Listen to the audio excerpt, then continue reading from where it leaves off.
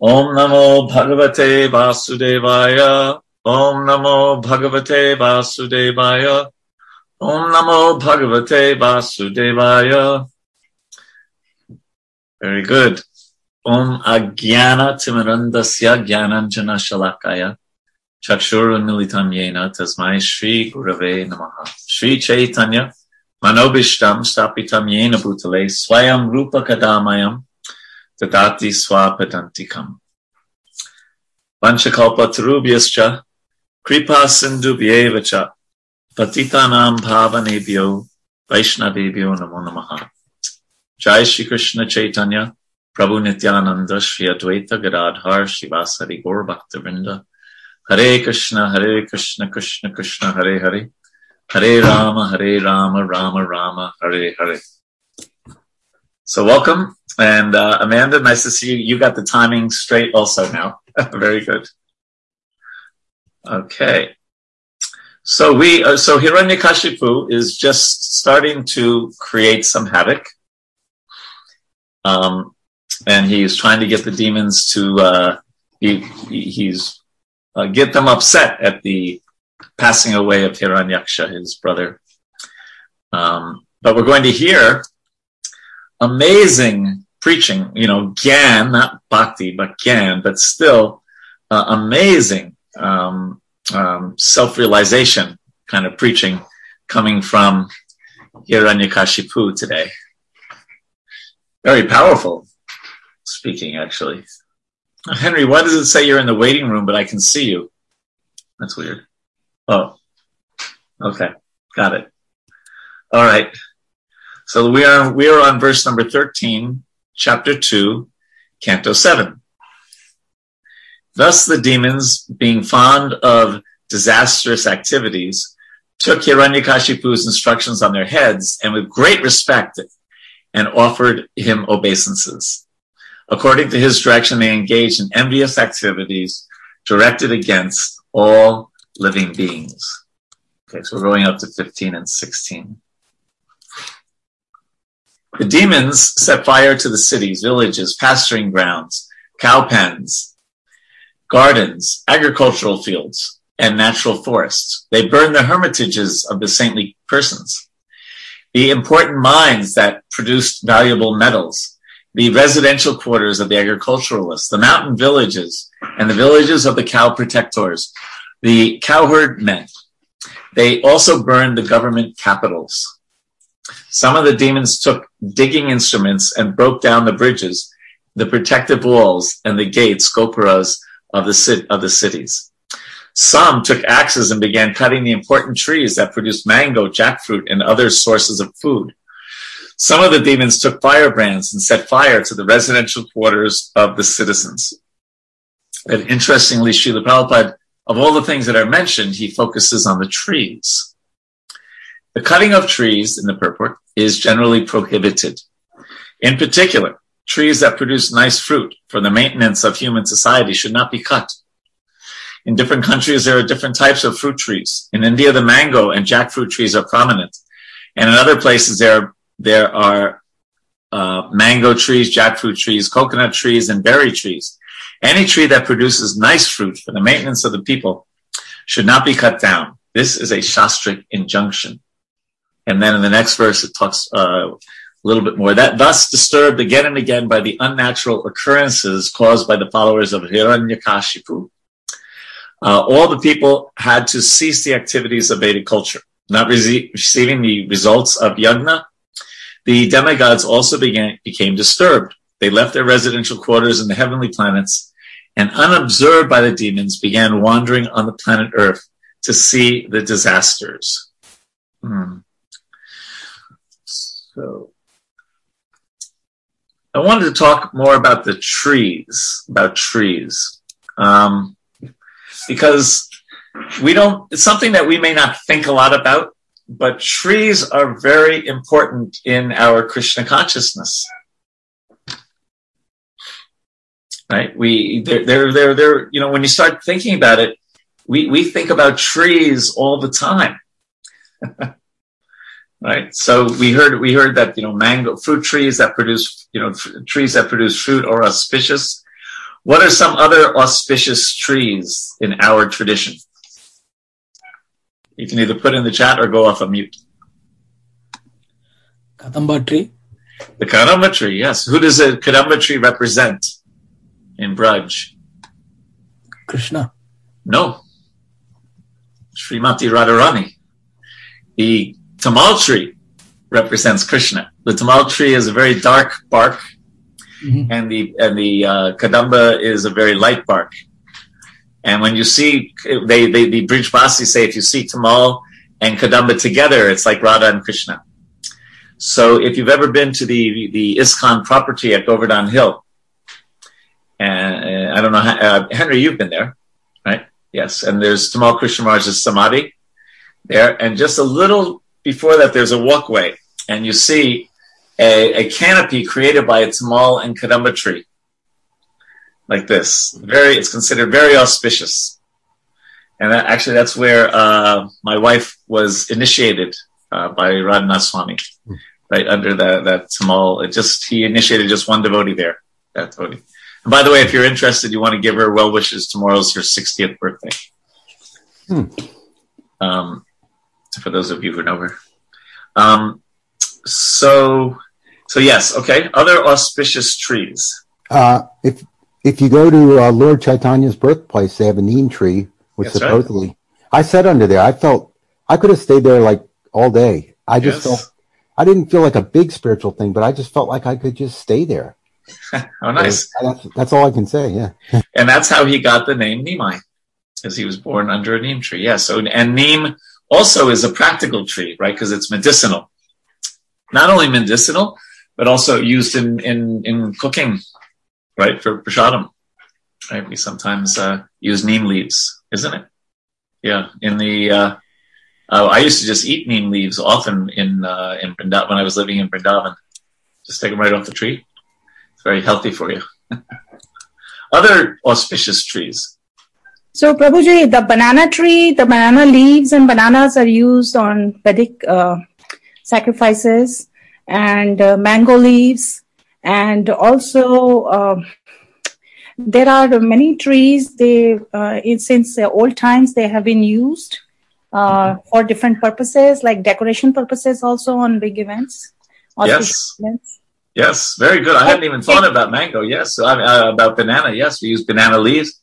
We use banana trees. Yeah, very good. There are holy fig tree and the banyan trees. We read so much in our Yes, and banyan is a part of the fig tree family.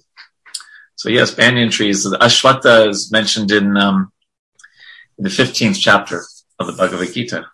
Okay, any others? Prabhu, in South India, they call it as Ponna tree, which is something that's very auspicious. During Janmashtamis, they use that tree to decorate Krishna, that he sits on the tree or something like that. I don't know in Hindi or North Indian thing. All right, nice. Anything else? So, Tulsi plant, Prabhu. Yes, Tulsi. Tulsi is very auspicious. Yes, most auspicious. And there's also can you think of a tree in Puri? The Siddha Bokul tree, where Haridas Thakur would chant Hare Krishna.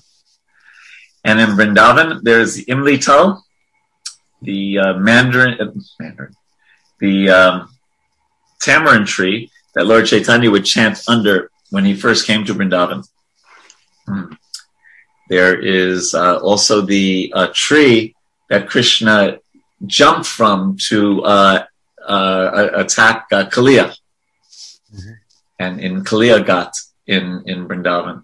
So you see, trees are a very big part of our tradition, isn't it? The twin Arjuna trees were Nakula and Sahadev. Not Nakula and Sahadev. Boy, I'm really doing well. Nala Kubera and Manigriva. Right? And Krishna toppled those trees. And Prabhupada, also in Vrindavan, when they were building the temple, he said, do not cut down the Tamal tree. Yes, the peepal tree. Thank you, Shakshi Gopalpur. Yes. I have a peepal tree growing right in kind of It's in my backyard in Vrindavan, and it grows right over the house, like that. So the Tamal tree at the Krishna Balaram temple, Prabhupada said, he built the whole temple around that tree. Do not cut down that tree. And one time he was quite upset with devotees. I think it was in Dallas. I can't remember for sure, when he saw that they had cut down a tree. So you may have to sometimes for very practical reasons, just like the Prachetas. If you remember, they were quite upset when they had come out of meditation. But when and they were starting to kill all the trees, because the kings do not want everywhere to be trees, because you need agricultural land, and you can't have trees for that, right? And you also need a habitation for the human beings. So there can't be trees everywhere. But Lord Brahma stopped him. Okay, Roke, stop. He stopped the Prachetas. Ananda Rupa says, let's look at these other, the Nimai tree, yes, the people tree. And upon seeing the 7 palm trees, Sri Chaitanya Mahaprabhu embraced them. As a result, they all returned to Vaikuntha Loka, the spiritual world, in the Dandakaranya forest. Gooseberries, yes, gooseberries, that's right. Do you mean the ones that we decorate Krishna on Govardhan Shilas? You're on mute. Those are like sour type fruit that comes, and it's high in calcium. Yes. And that tree is worshipped during Kartik month. Yes, and Chandan. Yes, very good, Mahendra. Yes, Chandan. Yes, the sandalwood trees. So trees are, they also, what about our philosophy and trees? Trees are tolerant. Trees are tolerant, yes. Yeah. Like very tolerant. Yeah, very tolerant.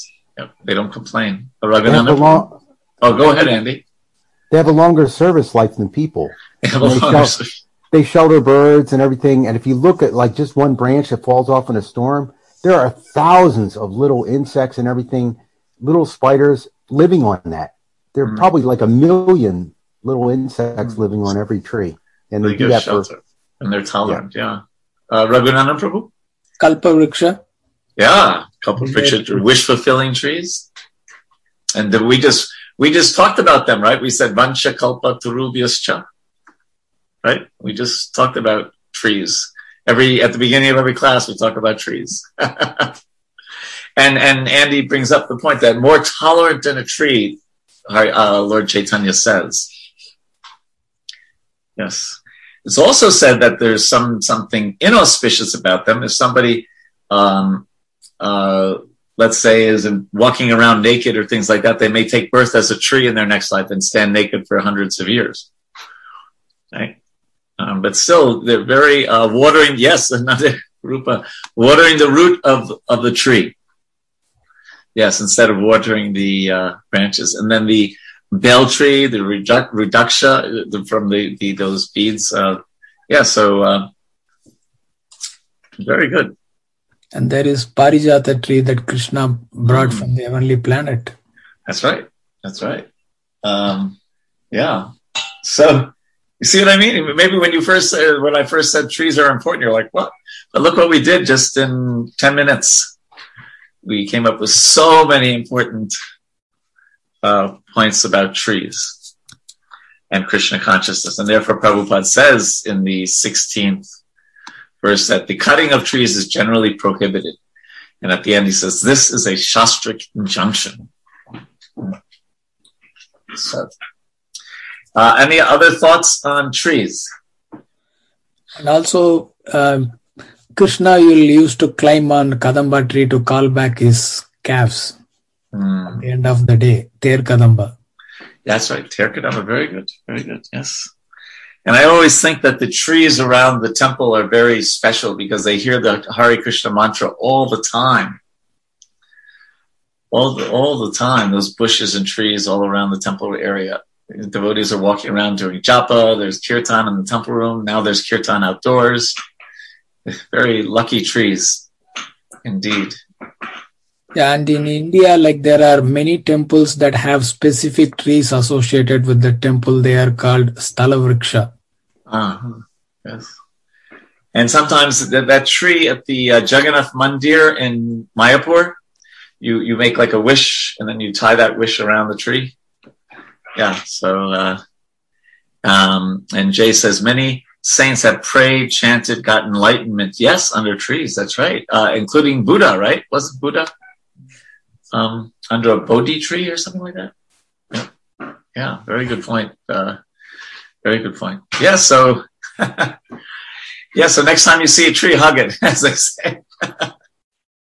So we're like the original tree huggers. And in Vrindavan, all the trees are considered kalpavrikshas. So sometimes you can go, usually you put your head, on the trunk of the tree and make a prayer. There's a beautiful, very old tree at the Rasa Stali, the place where Krishna performed the Rasa dance in, Govardhan. There's a number of Rasa Stalis. This one at Govardhan next to Raghava Pandit's cave. It's an old, very old ancient Tamal tree. So, okay. Wonderful tree katha. In this case, tree katha is Krishna katha. Right? Okay, so now we're going up to verse 21. 17. After performing the ritualistic observances for the death of his brother, Hiranyakashipu, being extremely unhappy, tried to pacify his nephews. O king, Hiranyakashipu was extremely angry, but since he was a great politician, he knew how to act according to time and situation. With sweet words, he began pacifying his nephews, whose names were Shakuni, Shambhara, Dristi, Bhuta Santapana, Brika, Kalanabha, Mahanabha, Harish Mashru, and Utkacha. He also consoled their mother, his sister-in-law, Rusabhanu, as well as his own mother, Diti. He spoke to them all as follows. So here we are going to hear about a great self-realized demon. Hiranyakashipu said, "My dear mother, sister-in-law, and nephews, you should not lament for the death of a great hero, for a hero's death in front of his enemy is glorious and desirable. My dear mother, in a restaurant or place for drinking cold water, many travelers are brought together, and after drinking water, they continue to their respective destinations. Similarly, living entities join together in a family, and later, as a result of their own actions, they are led apart to their destination." So Prabhupada writes in the purport some very strong points here. All the living entities in this material world have come here only because they wanted to be equal to Krishna in enjoyment, and have thus been sent here to be conditioned by material nature in different degrees. So goodness, passion, ignorance. But there's the whole reason we're here in one sentence. We want to be equal to Krishna in enjoyment. In the material world, a so-called family is a combination of several persons in one home to fulfill the terms of their imprisonment. Now, I realize this is not bhakti, this is Gyan, but that's a pretty heavy statement, isn't it? Andy's smiling. But Amanda's smiling because we were looking at her picture of her smiling. But yeah, it's such a strong statement. It looks like we have Kinnari here, so she's not going to start, Kinnari's not going to start thinking, oh, I have this young daughter. Oh, anyway, we're just in prison together.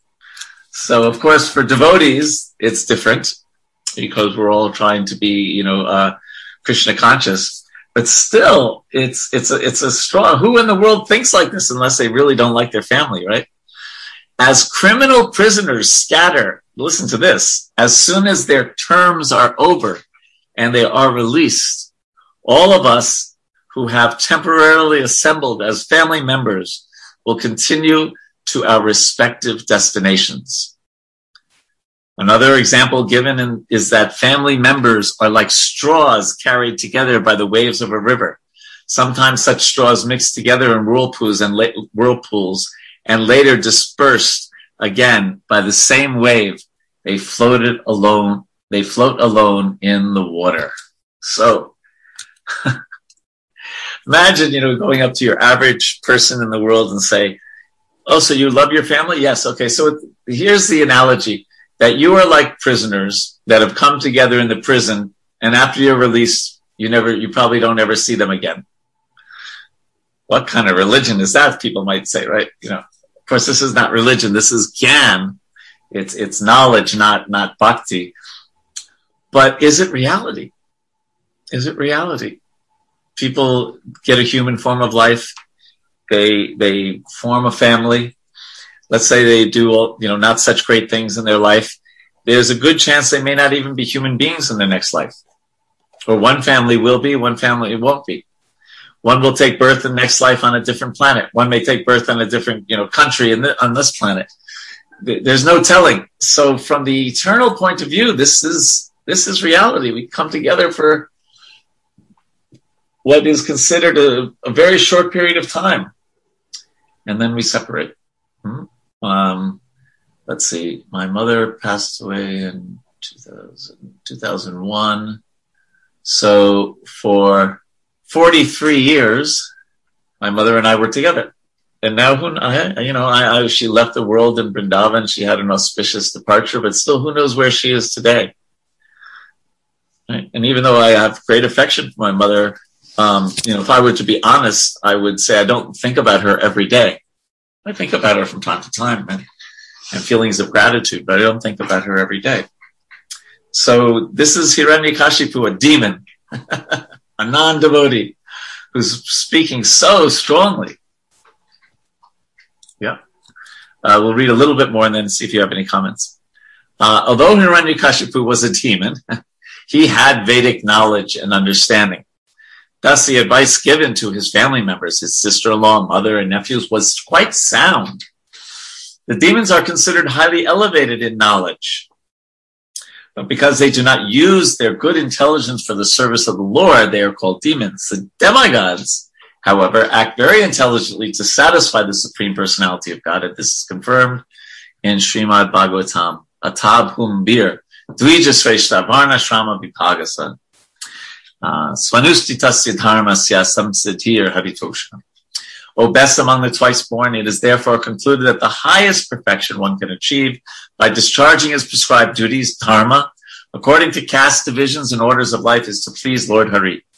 To become a demigod or to become godly, to become a demigod or to become godly, whatever one's occupation, one must satisfy the Supreme Personality of Godhead. So, this is the nature of Gyan. Remember, we've made this distinction so many times between Gyan and Bhakti. We study Gyan, it's in the Bhagavatam, obviously, we're reading it right now. But we try to connect it with Bhakti, we kind of connect it with devotional service.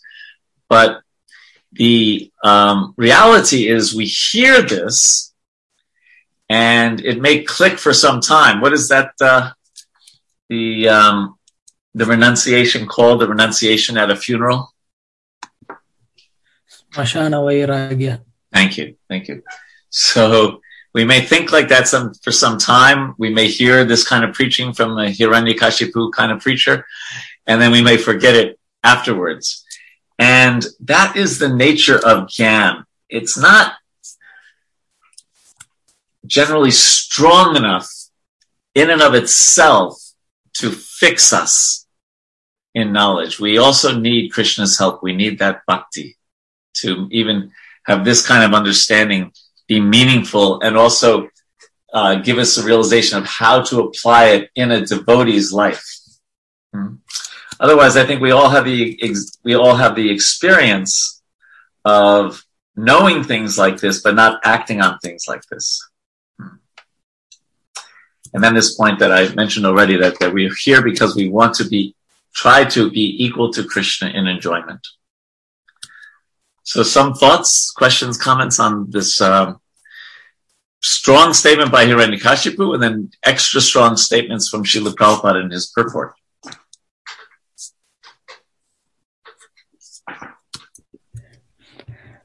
Hare Krishna Prabhu, I found it interesting that Hiranyakashipu is addressed as Sri Hiranyakashipu. that normally it is reserved for somebody who is like very pious or something, but in this case, like he's speaking very high philosophical knowledge and he's being addressed as Sri Hiranyakashipu Vacha. Yeah, amazing, huh? And one of the fascinating parts of the Bhagavatam, I took a course, it was an 8-week course, it just finished yesterday, on from the Oxford Center for Hindu Studies on Gaudiya Vaishnavism, the history of Gaudiya Vaishnavism. And if anyone's interested, we just finished this cohort. If anyone's interested, let me know and I can, they only take 6 students at a time, but they are looking for students for the next cohort. But I will warn, there is a lot of reading involved, but it's such nectar. And the devotees who teach the course are, they're all, PhDs from Oxford. They're the real deal and very devotional as well. So it was anyway, so I was giving, we were talking yesterday in the last class, about the fact that one thing that the Bhagavatam does sometimes is it gives us the backstory. Right, so we already know the backstory about a little bit about Jai and Vijay being cursed, right? And so therefore we can even understand from that point of view Sri Hiranyakashipu, because they're actually Jai and Vijay, right? So that's interesting. We think, oh, how can you have such a great demon? And then you think, well, you think that, and you also remember that this is part of Krishna's pastimes. Krishna wanted to fight, have some worthy opponents to fight. So there's these different levels of reality the Bhagavatam gives us like that. So thank you for that, Sri Hiranyakashipu Uvacha. Other questions, comments on this verse and purport? I think the message here is pretty similar to what Chitraketu's son said to his parents when he came back to life, right? He reflected back at saying, which mom and dad are you? I've had so many parents in the past. So I was just reflecting back at that. Yeah. And that is the nature of, Gyan isn't, I think you can use different examples and different ways of explaining it, but Gyan is, pretty basic in some ways, that we're not this body, we're spirit souls. This world is a place of suffering. We come, we have a false idea of who we are, etc. Yeah. So thanks for that, Jay. That's a good point. Yeah. Other points or questions or comments? Nandi Mukhi, do you have some question or comment? You're usually our resident thoughtful person from New Jersey.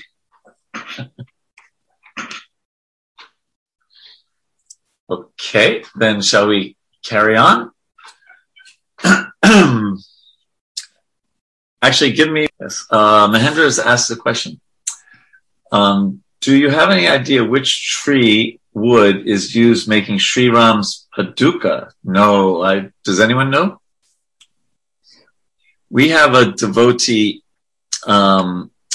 maybe you met him, an elderly gentleman I think he lives in Frederick, and he is a carpenter, very, very skilled carpenter. And he made the shoes for all the deities in DC. I don't know if all the deities, but some of the deities. I could have to ask my wife. Very beautiful shoes for the deities. Davy? What kind of wood did they use to make those shoes? A variety of wood for the deities. Yeah. Yeah. Just curly maple and just at least 10 different varieties of wood. 10 different varieties. And some of the shoes had one type of wood on the top and a second type of wood at the bottom. Oh, nice. And did it for all the deities have them? Or? No, just for Gornitai. Gornitai. There you go. Did you hear that? 10 different varieties, and sometimes the shoe had 2 different kinds of wood. And he made them for Shishi Gornitai. So What a nice offering. I think the gentleman he's in his late 70s. Yeah. Okay, so let's carry on, and we are going up to verse 39. So we're going to be reading a lot of verses. So, but we'll talk a little bit about them. But we're going on to the purport in 39. So 22. The spirit soul, this is again, remember, this is a demon speaking, right? The spirit soul, the living entity, has no death, for he is eternal and inexhaustible. Being freed from material contamination, he can go anywhere in the material or spiritual worlds. He is fully aware and completely different from the material body. But because of being misled by misuse of his slight independence, so that's our problem, right? We are misled by misuse of our slight independence. He is obliged to accept subtle and gross bodies created by the material energy and thus be subjected to so-called material happiness and distress. Therefore, no one should lament for the passing of the spirit soul from the body. Because of the movements of the water, the trees on the bank of a river, when reflected in the water, seem to move. Similarly, when the eyes move because of some mental derangement, the land appears to move also. And Prabhupada in the purport also talks about heart disease. So the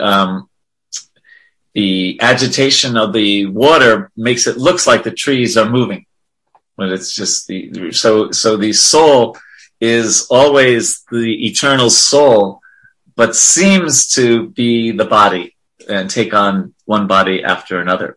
In the same way, O my gentle mother, when the mind is agitated by the movements of the modes of material nature, the living entity, although freed from all the different phases of the subtle and gross bodies, thinks that he has changed from one condition to another.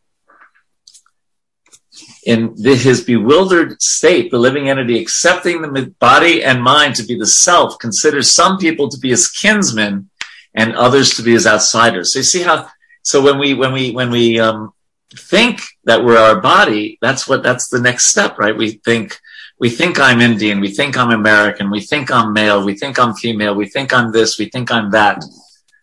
And we separate people I like, people I don't like, people that are my type of people that are not my type of people. And this, Hiranyakashipu was saying, is a bewildered state. And then he says, because of this misconception, he suffers. Indeed, the accumulation of such concocted material ideas is the cause of suffering and so-called happiness in the material world. Now that's a sentence, isn't it? So the accumulation of so a number of these bewilderments, right? They cause our suffering and so-called happiness, right? Like we like to, our sports team wins, or being with a family, or this or that. They're so-called because they're temporary. And so much of our bodily designation is a cause of suffering, right? Especially as we get older and have to contemplate death. And if we think our whole reality is this body, that is a huge suffering. The conditioned soul thus situated must take birth in different species and work in various types of consciousness, thus creating new bodies. This continued material life is called samsara. Birth, death, lamentation, foolishness, and anxiety are due to such material considerations. So ultimately, if you feel you're lamenting, you're foolish, you're anxious about things, it ultimately comes down to this misidentification. Thus, we sometimes come to a proper understanding and sometimes fall again to a wrong conception of life. So sometimes we understand it and then we forget it. Then we understand it, then we forget it. And that's one reason we say Nityam Bhagavata Sevaya, to keep hearing the Bhagavatam regularly, to keep reminding us, because by nature we forget. So yeah, it's kind of like, it's kind of like we're focusing on Krishna, and then we stop, we stop, and then reading again puts us back on Krishna, and every time it kind of puts us back focusing on Krishna again. Please interrupt me if you want to, because we're going through a lot of reading, but please, if you want to make a comment or ask a question, please just put it in the chat or go off of mute. Krishna Prabhu. Yes, Sakshi Gopal Prabhu. Yes, humble obeisances. My obeisance. When I read this, Hiranyakashipu has some knowledge about the soul, and then the birth and material energies and all that stuff.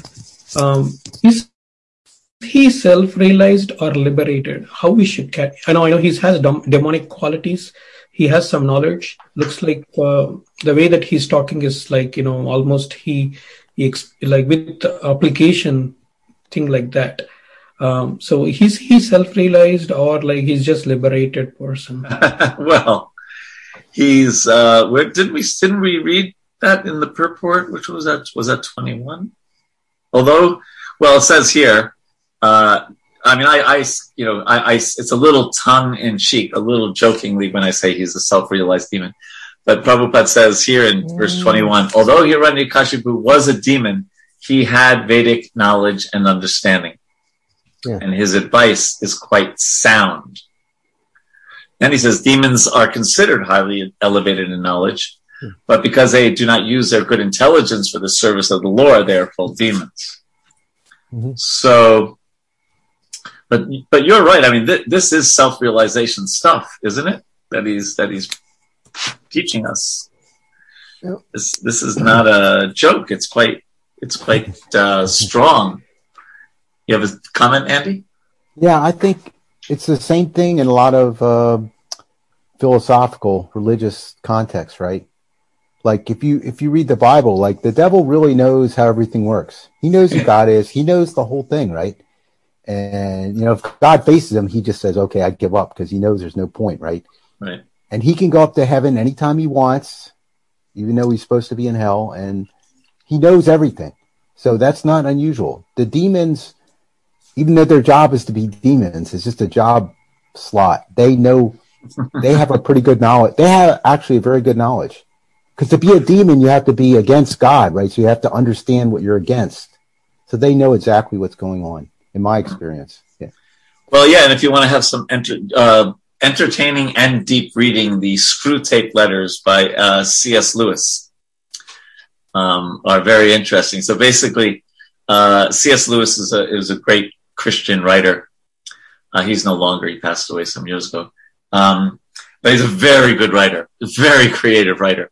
And so, what it is, it's a very learned devil teaching a neophyte devil how to be a good devil, right? And it is right out of the Bhagavatam, about how to, bewilder people, and it's really well done, and it's really kind of entertaining. It's called the Screw Tape Letters. Screw Tape is the name of the neophyte, the young devil.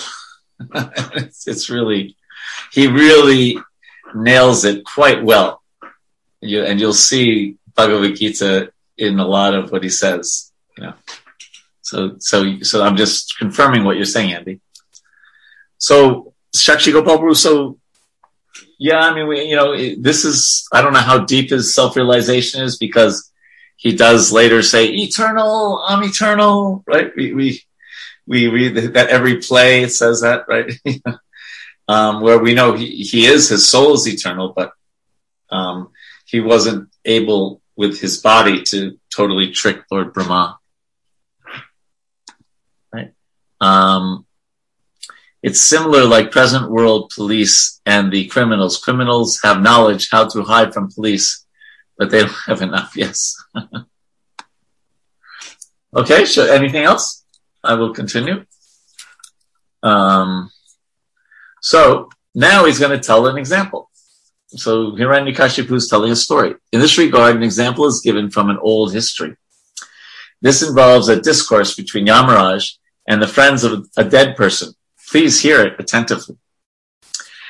In the state known as Ushinara, there was a celebrated king named Suyagna. When the king was killed in battle by his enemies, his kinsmen sat down around the dead body and began to lament the death of their friend. His golden, bejeweled armor smashed, his ornaments and garlands fallen from their places, his hair scattered and his eyes lusterless. The slain king lay on the battlefield, his entire body smeared with blood, his heart pierced by the arrows of the enemy. When he died, he had wanted to show his prowess, and thus he had bitten his lips, and his teeth remained in that position. His beautiful lotus-like face was now black and covered with dust from the battlefield. His arms with his sword and other weapons were cut and broken. When the queens of the king, Ushinara, saw their husband lying in that position, they began crying, "Oh Lord, now that you have been killed, we also have been killed." Repeating these words again and again, they fell down, pounding their breasts at the feet of the dead king. As the queens loudly cried, their tears glided down their breasts, becoming reddened by kumkum powder, and fell upon the lotus feet of their husband. Their hair became disarrayed, their ornaments fell, and in a way that invoked sympathy from the hearts of others, the queens began lamenting their husband's death. "O Lord, you have now been removed by cruel providence to a state beyond our sight.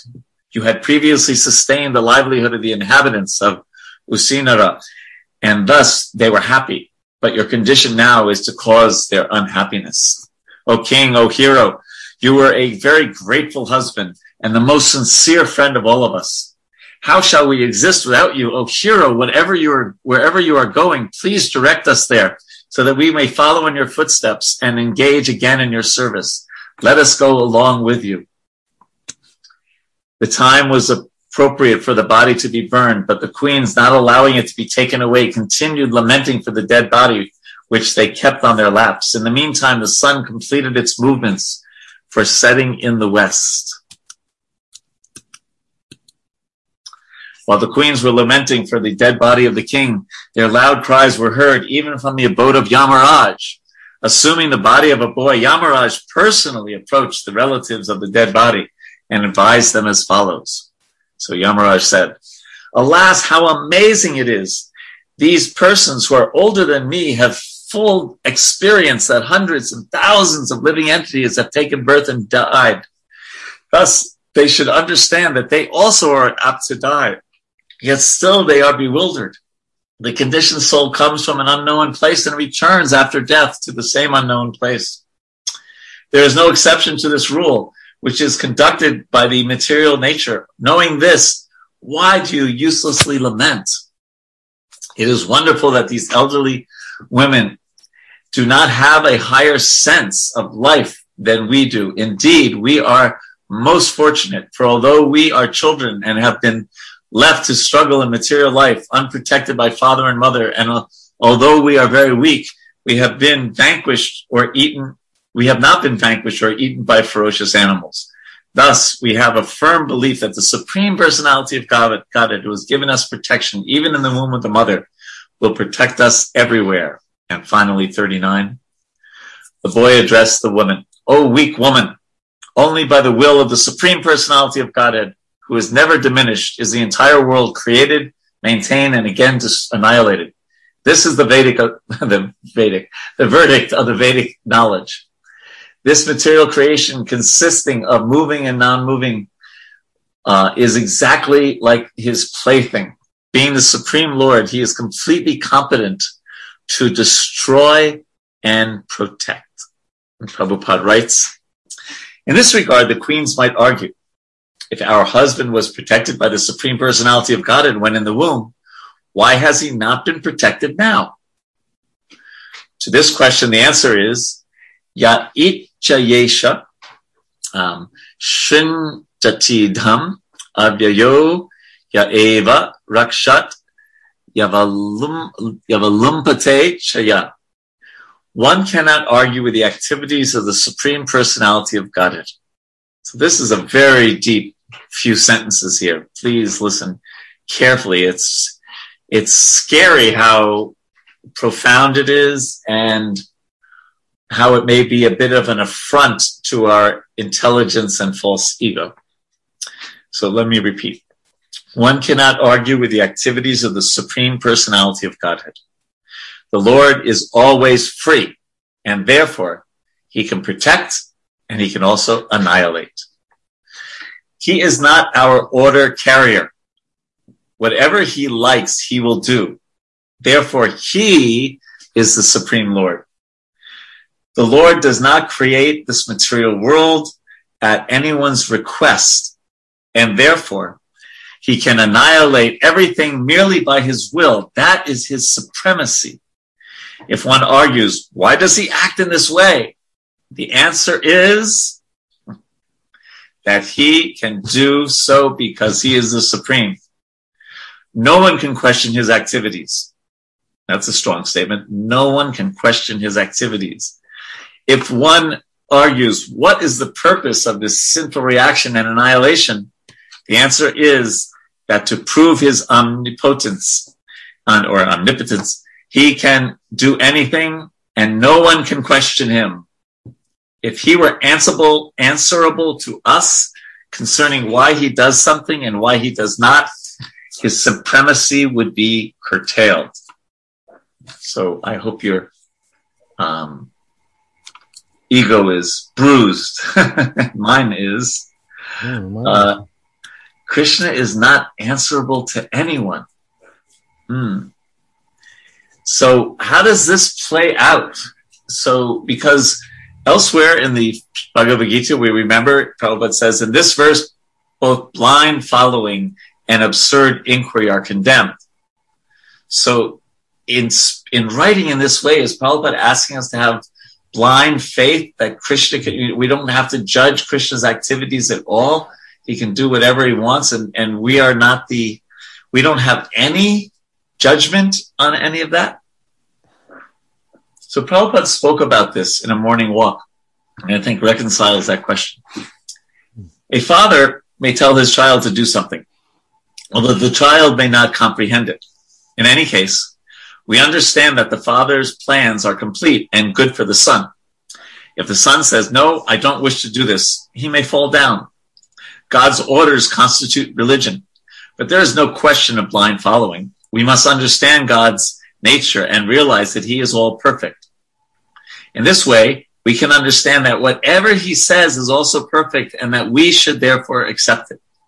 If we apply our finite reasoning to try to change God's instructions according to our whims, we will suffer. So, sometimes people question Krishna dancing in the middle of the night with other men's wives. Sometimes we question, how is it?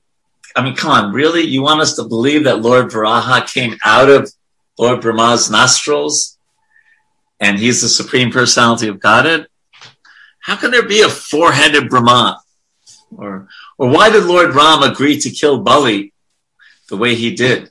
These are things that, that may question. And so here, although elsewhere Prabhupada was saying blind faith is not what we're looking for, Krishna is not answerable to our highly limited intelligence. And it's quite, I find this to be one of the strongest 4 or 5 sentences in Prabhupada's purports, because it's really, he's saying something that only a person of deep faith can really fully accept in their heart. Right? Ravindra Supapusa says, you go up to the deities and say, Krishna, you are the Supreme Personality of God. And there's so much import to that. We've talked about that before. That means I'm not the Supreme Lord. You can do what you want. And the idea that you can do with me what you want. The last verse of the Shikshastikam, Ashlisha Svaparatam Tamusma. You may handle me roughly by your embrace or leave me brokenhearted by not being present before me. Still you are my worshipful Lord unconditionally. So this is a very, and on a certain level, quite an advanced platform that Prabhupada is speaking about in this purport. And I would suggest that we meditate on it carefully. It's very powerful, isn't it? I find it to be, If he were answerable to us concerning why he does something and why he does not, his supremacy would be curtailed. So as faithful devotees, we hear Krishna's pastimes and we don't question it. We just If we don't understand it, we just try to understand how it is true. Now that is also hard on the ego because there's so many cheaters in this world and so many kind of half-truth philosophies floating around. And then we're expected to accept the Bhagavatam, as we say, hook, line, and sinker. Not exactly a great example but in total. So how's your false ego feeling right now, Prabhus? Mataji's? I think this transcends the Bhagavatam. Okay. This is how do you want your God to be? Do you really want to believe he's omnipotent or not? Mm-hmm. Because other times you're just believing words that people tell you, right? And you, like, especially Prabhupada, he trusts the words of discipline, chain of succession. Yeah, that's one of his core beliefs. But this is beyond that. This is how do you want your God to be? If you believe he's omnipotent, you have to technically think of it this way. Because like when they tell you in the army, everything is based on discipline. Everything. If you don't do that, the army can't exist, right? But then your lieutenant tells you kill everyone in this village, right? Okay? And you're a Catholic, they tell you the Pope is infallible. And then you find out they had houses full of mistresses and everything. They said, well, maybe he's not infallible. But this is above all that. Right. How do you believe in God, right?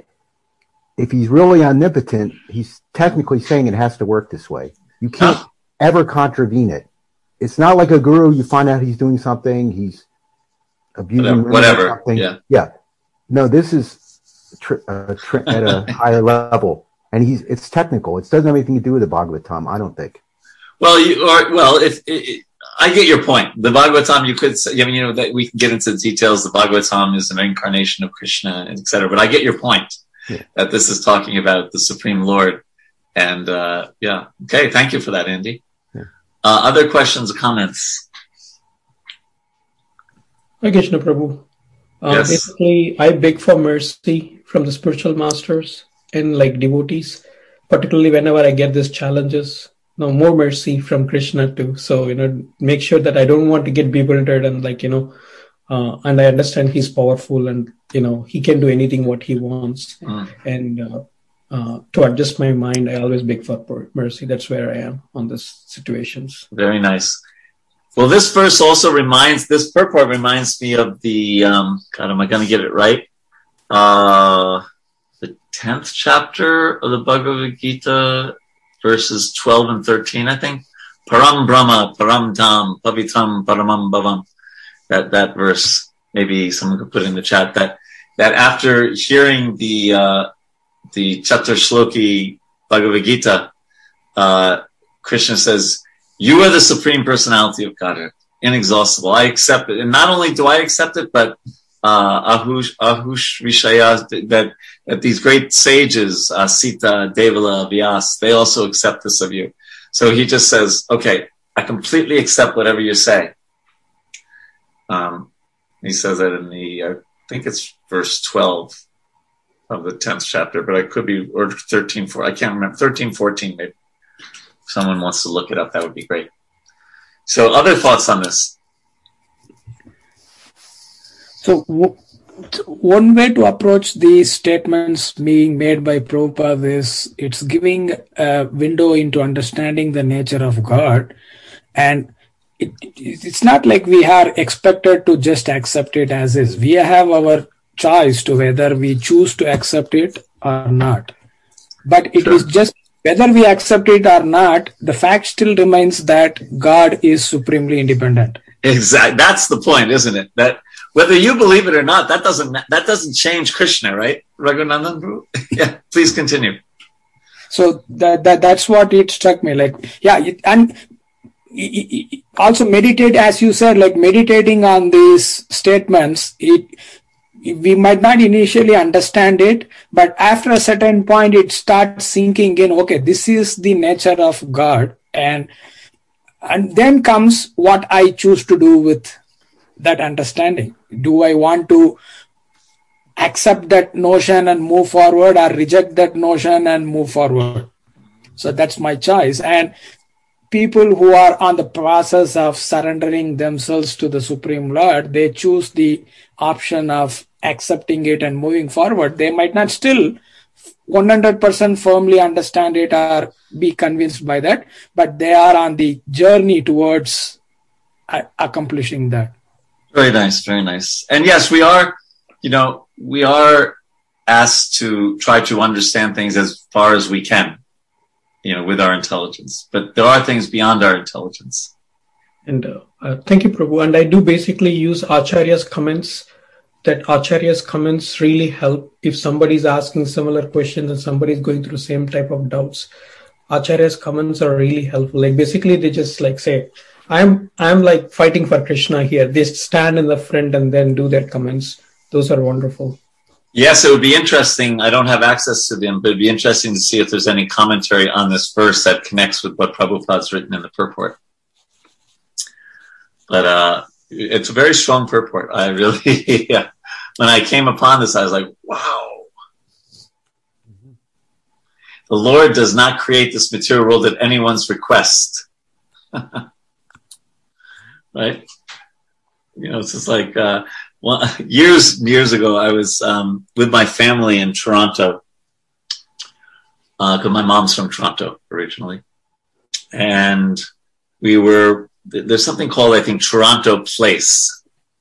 It's on the water, the lake there, and it's a very kind of nice, entertainment complex. I don't know if we have, maybe a little bit like the harbor in Washington, D.C. And so we were just walking by, but there was an outdoor concert by Ray Charles, who's a kind of a well-known, he's passed away now, but a well-known singer. And so he was playing his music, and he ended, and someone in the audience yells out a song that they want to hear. I think it was Georgia on My Mind. And he said, "Play Georgia on My Mind." And Ray Charles says, "I do not take requests." And so, here it says, the Lord does not create this material world at any way. So he's the supreme Ray Charles. I do not take requests. I do it the way I want to do it. And you could, yeah, but it's, for me, it's a striking revelation that Krishna exists. He plays the flute. He lives in Vrindavan. He dances with the gopis. And whether Braja Bihari Das believes that or not, it has zero impact on Krishna's dancing. It has no impact whatsoever. And somehow for me that when I came to understand that a little bit, it was, even though it seems like such a silly thing, such a simple thing, for me it seemed like a major realization at the time when I started thinking like that. So yeah, consider this, right? One cannot argue with the activities of the Supreme Personality of Godhead. The Lord is always free. Anything else on this? Prabhu, inconceivable is the word which came to my mind as I was reading through this purport. Krishna is inconceivable. His potencies are inconceivable. His anything, where we have such questions, why or who, and we may find some answers based on Sakshi Gopal Prabhu was saying, with some explanations from acharyas, but otherwise, to a certain degree, I guess our faith grows over a period of time as we hear more and, Well, as we hear and as we apply, we might not immediately understand Rasa Leela, but we read that the best way to control your senses is to get a higher taste. And then we focus on our chanting, we focus on our reading, and all of a sudden we see our material desires have become less. And that gives us strength, right? And so there's different instructions like that in the Bhagavad Gita, and we find that if we follow them, and you get the result that Krishna says you will get, or that Prabhupada said we will get, and that increases the faith. So a lot of faith is, like you're saying, Ananda Rupa Mataji, is hearing, and then also acting out, abhideya. Sambandha Gyan is hearing, and then abhideya is the process of bhakti. So acting on those instructions, that's when it really starts deepening the realization, and our conviction becomes stronger and stronger. Yeah? Okay. So then we are going up. So we're only going up to 2 verses, up to 41. Sometimes one loses his money on a public street where everyone can see it, and yet his money is protected by destiny and not seen by others. Thus the man who lost it gets it back. On the other hand, if the Lord does not give protection, even money maintained very securely at home is lost. If the Lord gives one protection, even though one has no protector and is in the jungle, one remains alive.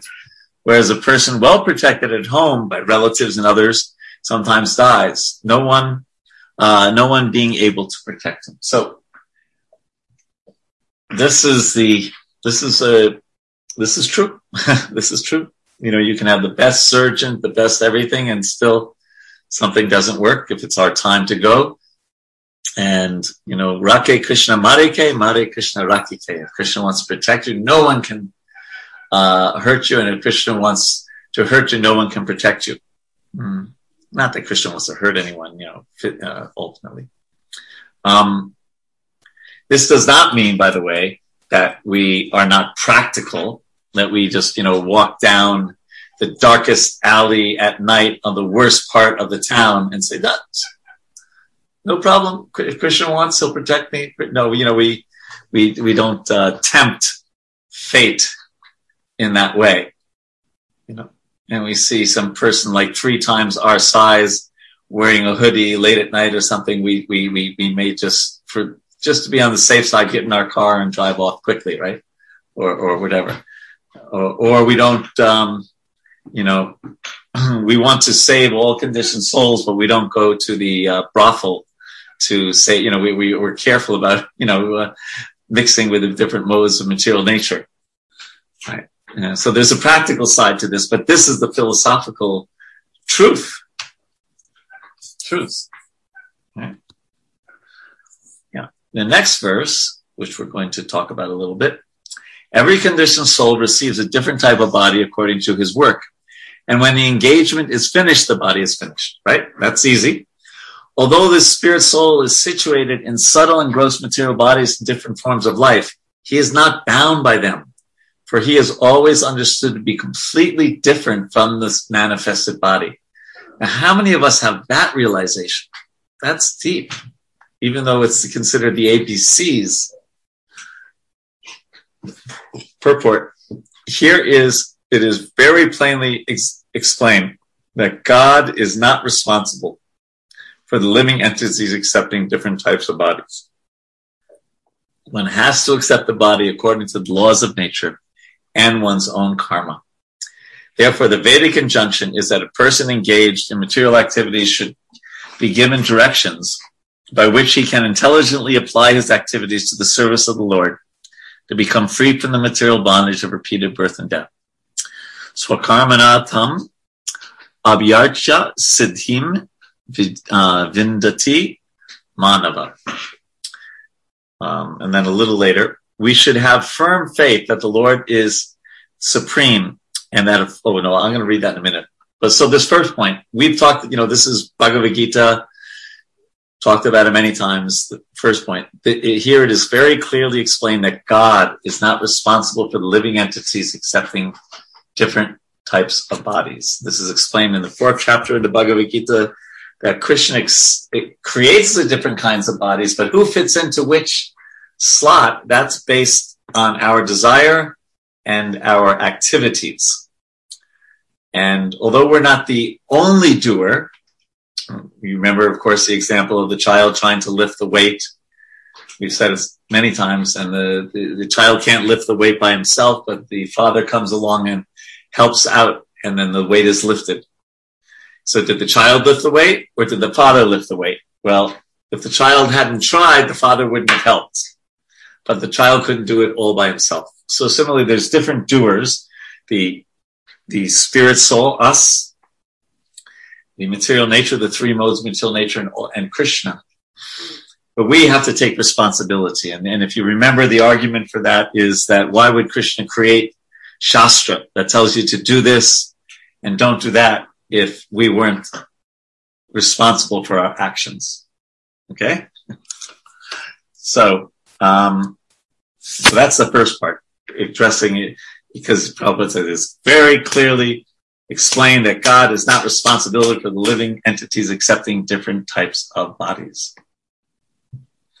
I believe it's chapter 4, verse 16, that really drives that home. 4:16. Nope, it's not 4:16. Chaturvarnyam maya sristam. Which verse? Is that 3:16? No. Anyway, anyone know where that verse? Anyway, Krishna says, what's that, Prabhu? 4:13. 4:13, huh? I was off by a few verses. Okay. 4:13. Okay, let's look at that. Because this is one place where this is said. So I'll share my screen for a minute. Okay, so Chatur Varnyam Maya Sristam Guna Karma Vipagasa Tasya Kataram Apimam, and then Viti Akartam. I'm not the doer. Akartaram Avyayam. According to the 3 modes of material nature and the work associated with them, the 4 divisions of human society have been created by me. And although I'm the creator of the system, you should know that I am yet the non-doer, being unchangeable, which means I don't decide where you fit into the Varnashram system, for example. That's based on your desire, based on your karma. So that is the first point here, that we have to take responsibility for our actions.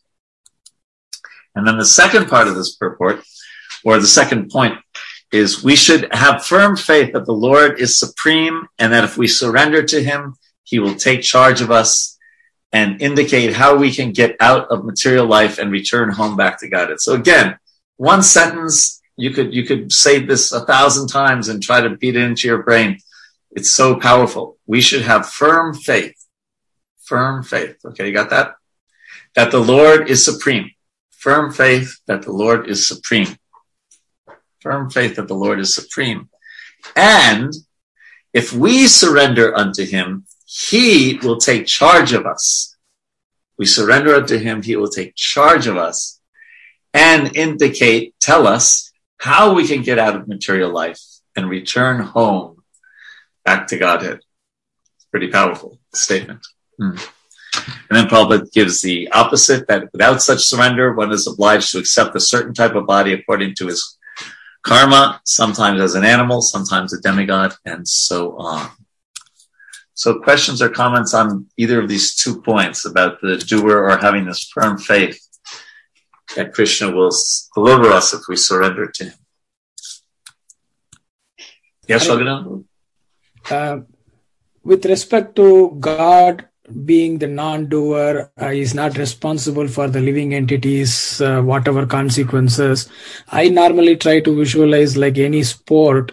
The creator of the sport is not responsible for the player getting penalized or being because it's up to how each player plays by the rules or breaking the rules that they get penalized or awarded accordingly. Very good. Yes. Right. Now some people will say, but that's a really stupid rule. But that if I do not accept the rule, then I should not be playing the game. You don't play the game, or you just eat humble pie and go along with it, right? You can't change what the referee says. Yeah. That's right. Good point. Very nice. Very nice. Other thoughts on either of these 2 points?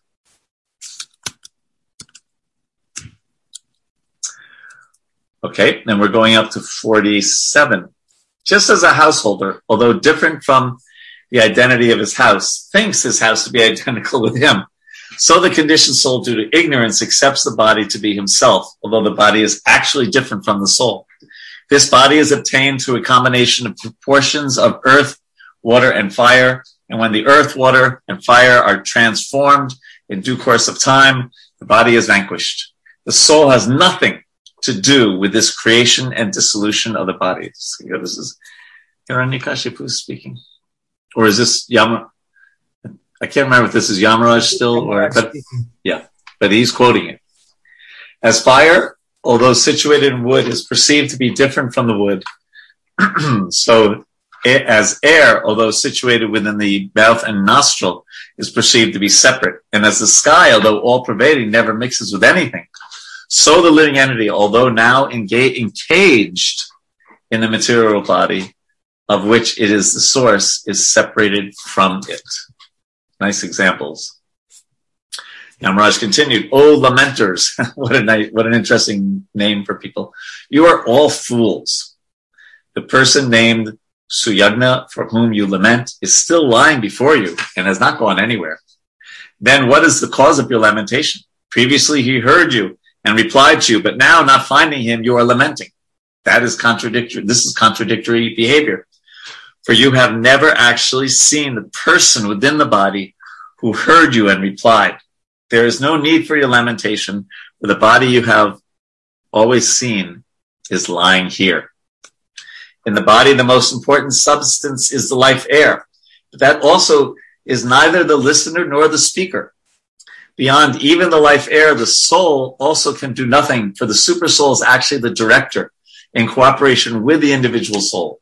The super soul conducting the activities of the body is different from the body and living force." So here, Hiranyakashipu quoting Yamaraj, who's quoting about the super soul.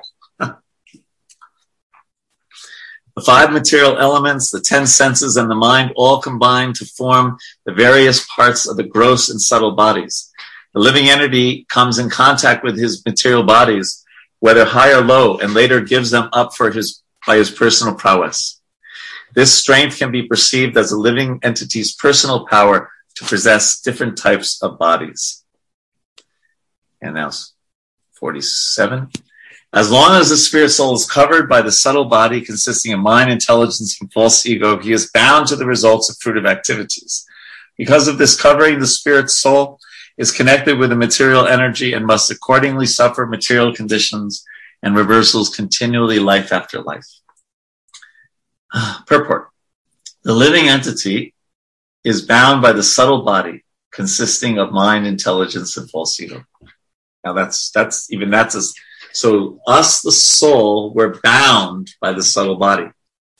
And a little later, if a living being resists the dictation of the mind and engages the mind in the loving service of the Lord. So there's the combination of Gyan, resist the dictation, but then Bhakti, engage the mind in loving service. The mind cannot degrade him. The duty of all human beings, therefore, is to keep the mind always engaged at the lotus feet of the Lord. Savaimana Krishna Padar Vindayo. When the mind is engaged at the lotus feet of Krishna, the intelligence is purified, and then the intelligence gets inspiration from the spirit soul, the Dhammi Buddhi Yogam Tam. So that's another amazing instruction in one sentence. If a living being resists the dictations of the mind and engages the mind in the loving service of the Lord, the mind cannot degrade him. So we've talked for months and years about the mind, but the mind is so powerful. And because we think that we have a thought and we think it is us, and the mind just leads us here and thither, and what we're trying to do is have the mind controlled by Shastra, by the instructions of Guru, Sadhu, and Shastra. So it's not just whimsically going all over the place whenever it wants to, with the background of kind of searching for independence and being the controller and the enjoyer, ultimately. And it's a travesty that we spend our whole lives controlled by the mind. It's worse than if you have a certain political bent and you think that the election was rigged, you might think that's a travesty. That has no comparison with this travesty of listening to our mind and allowing it to control us instead of us controlling our mind. So you put a quote in here for a reason, Andy? It's a Wikipedia article. Yep, I'm looking at it. That's a whole subject of mathematics and computer science, a bound variable versus a free variable. Okay. And this is what Prabhupada has tapped into, although I don't think he was a science nut at all, but this is a big thing. A free variable can always change its value, but a bound variable, once it's bound, is bound to something, and it becomes almost like a constant. So how does that apply to what we're talking about? I'm sorry, I'm not making the connection.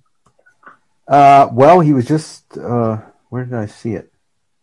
He's talking about you become bound when you're covered by the false ego. Okay.